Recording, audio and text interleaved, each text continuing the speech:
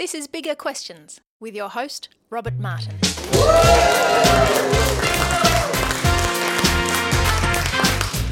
Welcome to Bigger Questions, recorded live in the city of Melbourne. Today's big question: how does the resurrection give hope? Now, modern Australian culture is influenced by Christianity. The Christian message dominates the history of Western civilization, and the birth of Christianity can be traced to those first events in that first Easter week. Why is Easter so important? How could it be the week that changed the world? Today we're speaking with the Reverend Shane Rogerson. Shane's worked for a number of years in churches in coastal New South Wales and inner city Sydney. He's a lead pastor of St Matt's Anglican Church in Prahran. He loves life in Melbourne and can be often seen frequenting the best cafes in Prahran and at the city. And Shane loves engaging people with the bigger questions of life. Please welcome Shane Rogerson. Thank you.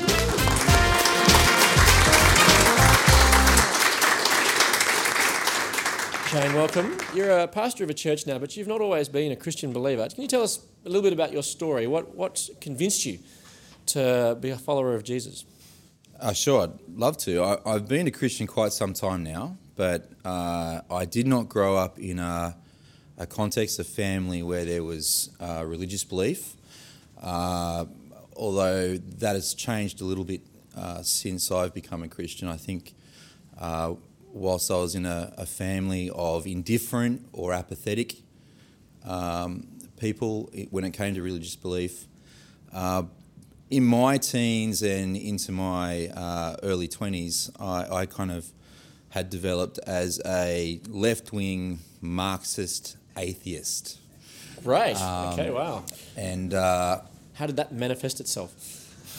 well... Did you go marching, storming the city? Yes, I wanted to burn the Reichstag and do all those things. No, it was interesting because middle-class Sydney is where I grew up, but I came from I'd say it was a working-class background. So a single mum who married a guy with a degree, moved to the leafy suburbs, and we're kind of in that aspirational middle-class existence, good school, safe environment. This is where you became a Marxist. The Hills District, I would never live there, but I have lots of friends and family who live there. It was quite common for people to, do religious education in school. Everyone went along, but I always really struggled with that. But I had some friends who were believing Christians, and not just culturally so. They actually were very serious about their faith. They wanted to share their faith with me, and there was a couple of extremely good-looking girls in particular who were interested in sharing their faith with me, and so I was very interested in exploring that with them. So a left-wing Marxist atheist, what convinced you? I was more convinced of atheism having engaged with Christians to begin with. Right. So what I did is I explored Christianity. I was apathetic and indifferent myself. I explored the Christian faith with my friends, and I think I came to understand something of the logic of the Christian message. I understood kind of how it fitted together and how it explained the world. But fundamentally, I didn't like the idea of any other person running my life. I did, though, want a coherent worldview. And therefore I had to go and find an alternative explanation. If Christianity wasn't going to be the thing, I thought, well, I'm going to find something alternate to Christianity which sort of answers some of the questions I had in life. And I ended up progressively moving towards the left politically and adopting socialism and then kind of more idealised forms of communism. But it was not the right time in world history to be doing that, because communists were losing, the wall was coming down, and I was trying to say, no, hold those bricks up, But what it did, it gave me a compelling worldview in terms of left-wing Marxism. It gave me something to fight for, but at the same time I could sleep with whoever I wanted to sleep with. You felt it was a liberating worldview? Well, it both gave you purpose, but it also gave you a sense of freedom at the same time, personally and morally. And so I rejected Christianity, I rejected Christian faith, and over about 2.5 years I continued to engage with my Christian friends, because the thing that I found quite annoying is that there was many ideals within the Christian community and the way they treated each other which I found incredibly compelling. I just didn't think that Jesus had to be the centre of that. So what changed?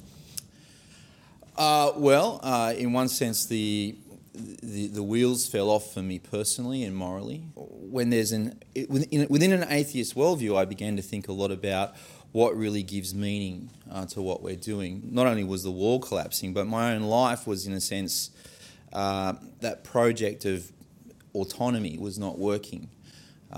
Failed relationship, drug and alcohol issues, a sense of nihilism. What's the meaning? What's the purpose? If it all ends in death, life then is essentially chaotic. Then why do I bother? And that was crystallised for me with a Christian friend's father, a man called Douglas Orr, who was a scientist. And I can remember having a conversation with him where, he kind of asked the bigger questions of life and really said, Shane, what's the point of living if you think it all ends in death? And I said, well, there's justice and there's fighting for right and these things. And he sort of just ripped the carpet out on me a little bit and helped me to see that if things all end in death, whether I died yesterday or today or tomorrow, he just sort of said, what is life really worth? What is life really about if it all ends in death? And he graphically illustrated that for me. He said, Shane, what if if it all ends in death, then it doesn't really matter what we do now, and there is no right and wrong. There's just survival of the fittest or the fastest or the fattest. And he won on all three counts there. And he said, what if I was to go and grab my .22 out of the cupboard and shoot you? He said, what would that mean? You couldn't say it was right or wrong, it was evil or abhorrent. It's just I'm bigger and faster than you with the trigger. And as I began to explore that with him, he sort of showed me that my life would rot on the carpet, and if they left it there long enough, all the water would evaporate from it, and what would be left is a pile of chemicals and minerals, which he suggested he could bag up, take it to the local garden centre and get $5 for. And your life is worth $5. Is your life worth $5? Was the question. And in the scale of things, that helped me to be much more honest about the moral framework that I was appealing to and the sense of purpose in life. And that really opened up a deeper question about the Christian worldview, the historical claims of Jesus, Christian hope, resurrection, etc. It sounds like hope was a big factor in you considering the Christian message or the lack of hope in the alternatives. Absolutely. In fact, it was the lack of hope in the alternative, which in a sense drove me to the edge of a cliff. And Douglas Orr very kindly drove me to the edge of the cliff and said, do you want to go there? And I said, well, just hang on, let's just take 2 steps back and think about alternatives at that point. But one of the things that was really helpful for me, I had problems with the historicity of the resurrection, which I knew was absolutely central to the Christian faith. So the Apostle Paul says, if Jesus didn't rise from the dead, then your faith is futile. Your faith is futile. It's crazy. And so I knew that was central. But I heard a person say, even if you don't believe in resurrection, you should want it to be true. Because if everything ends in death, then everything that you might think is important, things like justice and care for the poor, and they really end the same way. They end in death. And so why bother fighting for those things? If in the end it all ends in death, why not just eat, drink and marry, for tomorrow we die? But even then I tried that and I still wasn't happy. And so that having come to sort of explore the hopelessness of facing death, I read a little bit of Tolstoy and those kind of things, so I thought I was doing it in a more philosophical way. But fundamentally, I just couldn't live that way. And I thought, well, I'm prepared to explore things like the historical basis for Christianity and see if there is actually something in this guy Jesus rising from death and the hope that apparently brought. Okay, well, maybe we should do that. Yeah. To help us do that, I'm going to introduce someone.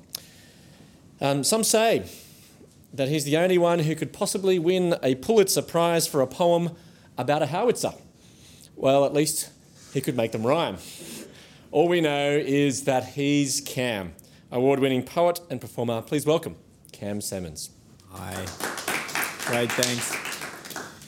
So, as is usual... do you think you could make a poem about a Pulitzer and a howitzer? I'm sure I could. So I see one of the jobs as a poet is just to give new words and different words and fresh words to these familiar stories. You know, people think, oh, I'm a poet, I must rhyme all the time, but I'm actually not very good at rhyme. Like, I'm still not very good at rhyme, even though I've been writing for 20 years. What actually I realised I could do and I quite enjoyed doing was hardcore alliteration. So here's my account of the resurrection in R. Wrapped in rags, the Redeemer's remains rested in a rocky room. A round rock restricted all routes to the room.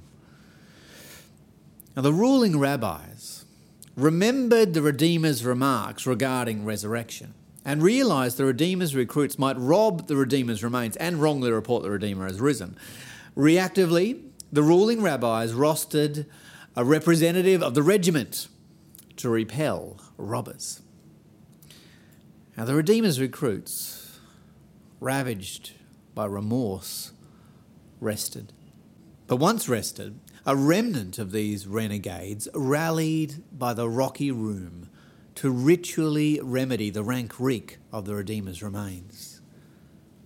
And radically, the regimental representative remained rigid as a radiantly robed representative of righteousness removed the rock and remarked to the remaining recruits, "The Redeemer has risen." Repeat my remarks to the rest of the recruits. Run! Well, the Redeemer's recruits ran. And remarkably, the Redeemer rendezvoused with the rushing recruits, remarking, "Recruits, resist reluctance, return to the rest of the recruits and regroup at our regular rendezvous." Now the risen Redeemer reassured the reunited recruits of the reality of his return, revealing where his wrists had been ruptured, where the rod had been rammed, and the revelation that his red rivers ran to rescue every rascal and every reverend from the reach of the realm of the wretched. And the Redeemer's recruits responded with rousing revelry and rightful reverence. Please thank Cam Salmons. Your comments on Cam's reflections? I like the little phrase there, the rascals and the reverends alike. Because I think one of the challenges in the way that the gospel is often presented, it's seen as good news for rebellious and people who've wrecked their lives.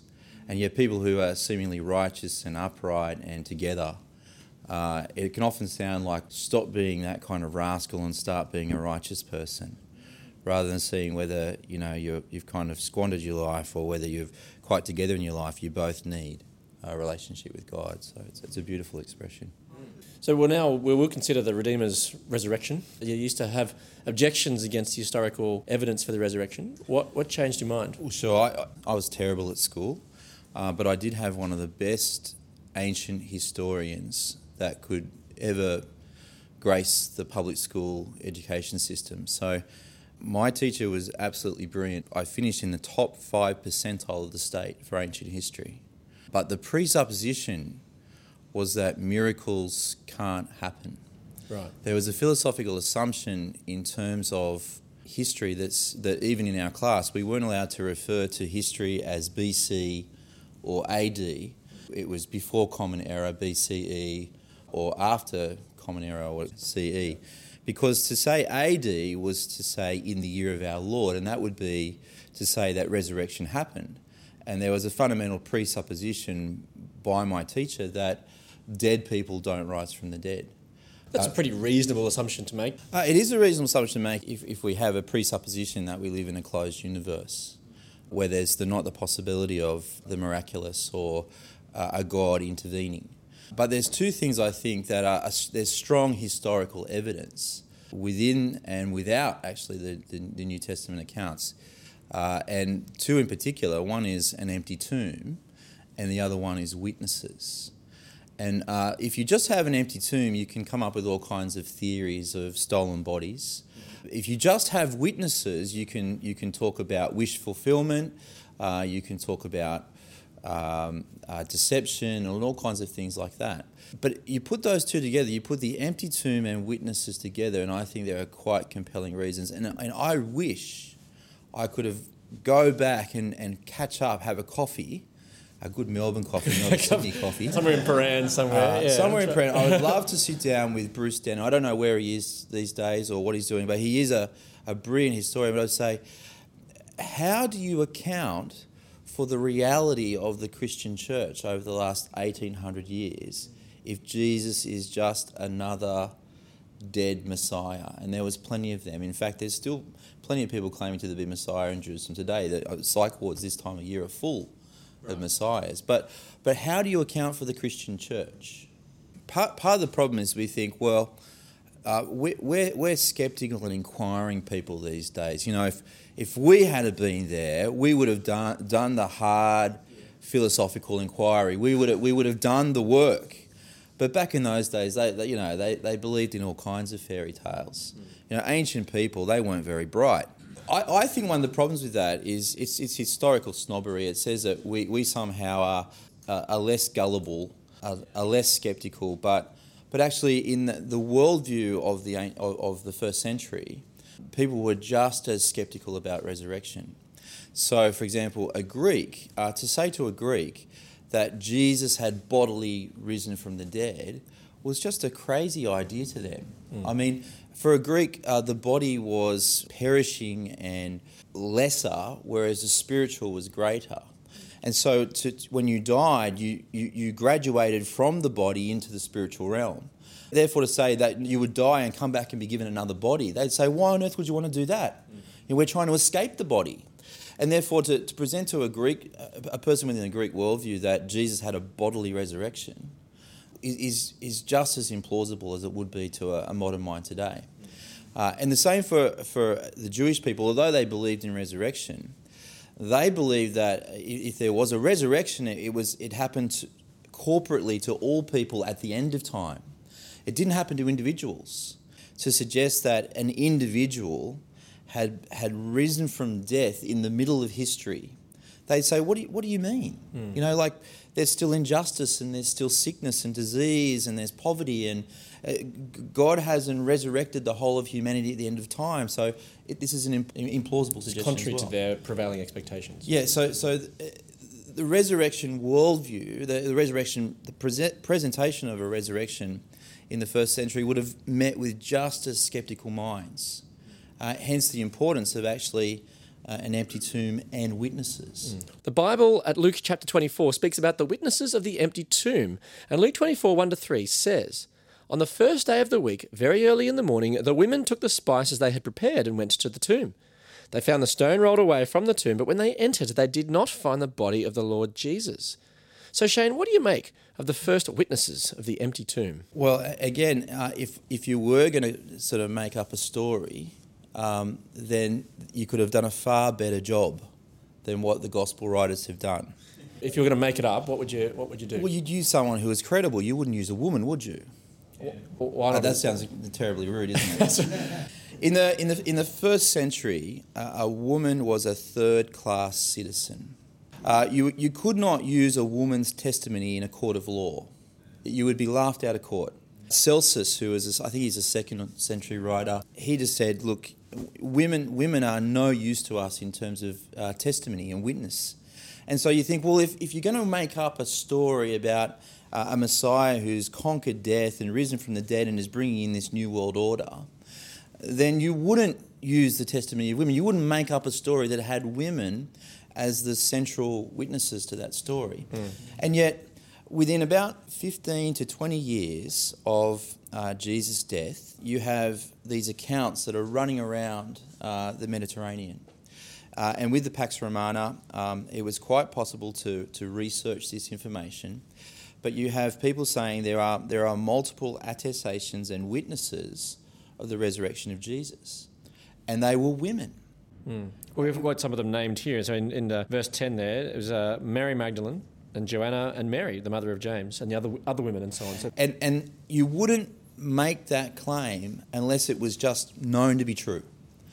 even in the testimony where it says here that, but these words seemed to them an idle tale and they did not believe them. Yeah. So even the initial, they didn't believe these women. I'm not going to listen to a woman, they'd say. But the thing is, within 15 years of the Christian message sort of going out and this news about Jesus, the conqueror of death, the one whom Thomas the doubter would say, "My Lord, my God," immediately upon this news, people start worshipping him as God. And it would be very easy to actually go back to the sources and say, is this what happened? You couldn't change it. You could have said, well, let's doctor it up. Let's put some men into the account. But it was a story which was so well known that people would have known that you were playing with it. And so they just told the truth. Women saw the bodily resurrected Jesus first. It's actually a very compelling reason why we should believe the gospel accounts of the resurrection of Jesus. So again, you have an empty tomb. You have these witnesses, and not just these women, but the Apostle Paul in 1 Corinthians 15 talks about the fact that there were multiple sightings by different people at different times in different ways. Some of whom, he says, probably 15 to 20 years after the resurrection event, he says some of whom may not still be alive, but many of whom you could go and meet with. And talk to and have a coffee with. Yeah. In Paran, perhaps. Yeah, I'm not sure. I don't like Greek coffee. It's a bit fine, but yeah. Okay, well, given that there seems to be good reason that the resurrection actually happened, so what? What does it mean? And how does the resurrection offer hope? I think this is a fundamental question. I'd answer it in two ways. One, it says that this body and this world is very important to God because the resurrection is about a bodily rising to new life. When Jesus rose bodily from the dead, for example, when Thomas encounters the news, he says, "I won't believe it until I see the holes in his hands and the hole in his side." And when Jesus appears to Thomas, he shows him. So here's a bodily risen Jesus, one who apparently has conquered sin and death and all that spoils, and yet he has scars. So they recognise him as Jesus. He's the Jesus who had walked the earth and suffered and died, but now a Jesus who still has those scars and yet is no longer corrupted by death. And I think that actually says that the scars that speak in this life are actually remembered, but are given a greater meaning, a greater fulfillment. That is, the scars that are part of this life, the disciples can look at the scarred and Jesus, but see that God has actually done something about the scars of this life. They're not just going to be forgotten, but they'll be given a fuller meaning in resurrection. So that all that spoils, all that destroys, all that corrupts has been dealt with. And so there's this hope of an existence, what the Bible calls a new creation, a new heaven and a new earth, where there is life that is unspoiled and unmarred by all that hinders us and hurts us in this life. And so the bodily resurrection of Jesus, it's not only hope for the future, but actually also says something about our bodies now. Mm-hmm. That this life is important. What we do now really counts. And God's not just going to throw it away. He's not just going to discard it and give us some kind of ethereal cloud kind of existence. See, for a Greek thinker at that time, that was a radical thought. Because the Greeks thought, no, you can do whatever you want in the body because it's a tent, it's just sort of passing on. When Jesus rises bodily from the dead, he says, no, this body that you've been given, it's a fundamental theatre in which life is lived. But one that can be lived in relationship to God, in relationship to the world, in relationship to people around us. Mm. So we've been describing this as the week that changed the world. What is it about this message or this story that has changed the world? Well, the Apostle Paul says, if Jesus didn't rise from the dead, then your faith is futile and you're still in your sin. It means that Christians are incredibly deluded people, possibly deceptive in what we're doing now. But not only that, there's an increasing amount of people who say it's not only deceptive and dangerous, but it's actually destructive. So you could change the world for the worst. It could actually be changing the world for the worst. And there'd be those today that would say Christianity is not a force for good; it's actually a force for evil. And I think Christians probably need to wear that on the chin a little bit and say, are we actually a force for good or a force for evil? But I think if you go to the very heart of the Christian faith, despite all the ways in which some people may say the Christian faith has let them down or not come through with the goods in the way they, it's whatever was on the label isn't actually what's in the packet, kind of thing. At the heart of resurrection hope is giving meaning to this life and giving us a trajectory into eternity, so that things like justice and truth and goodness and honesty are given a value that will be affirmed for all eternity, that won't just fizzle up and die with us and therefore are pointless, but they'll actually be affirmed as the very things that God has made us for. So he's given us a new hope. Absolutely, a hope that actually grounds, if you like, we can look back to the past and what Christ has done. We can look into the future in this new creation that God has promised and that Christ is the first fruits of. And that actually gives us a compass bearing for how we live now as people of justice and as people of love and as people of peace and integrity and truth. Because those things matter. They were demonstrated in the life of Jesus. They're fulfilled in this coming new creation. And that means how we live now is incredibly filled out and meaningful. Let me leave you with the Bible's answer to the big question, how does the resurrection give hope? From Luke 24, 1-3. On the first day of the week, very early in the morning, the women took the spices they had prepared and went to the tomb. They found the stone rolled away from the tomb, but when they entered, they did not find the body of the Lord Jesus. I look forward to you joining us next time for bigger questions. Please thank our guest today, Shane Rogerson. Thank you.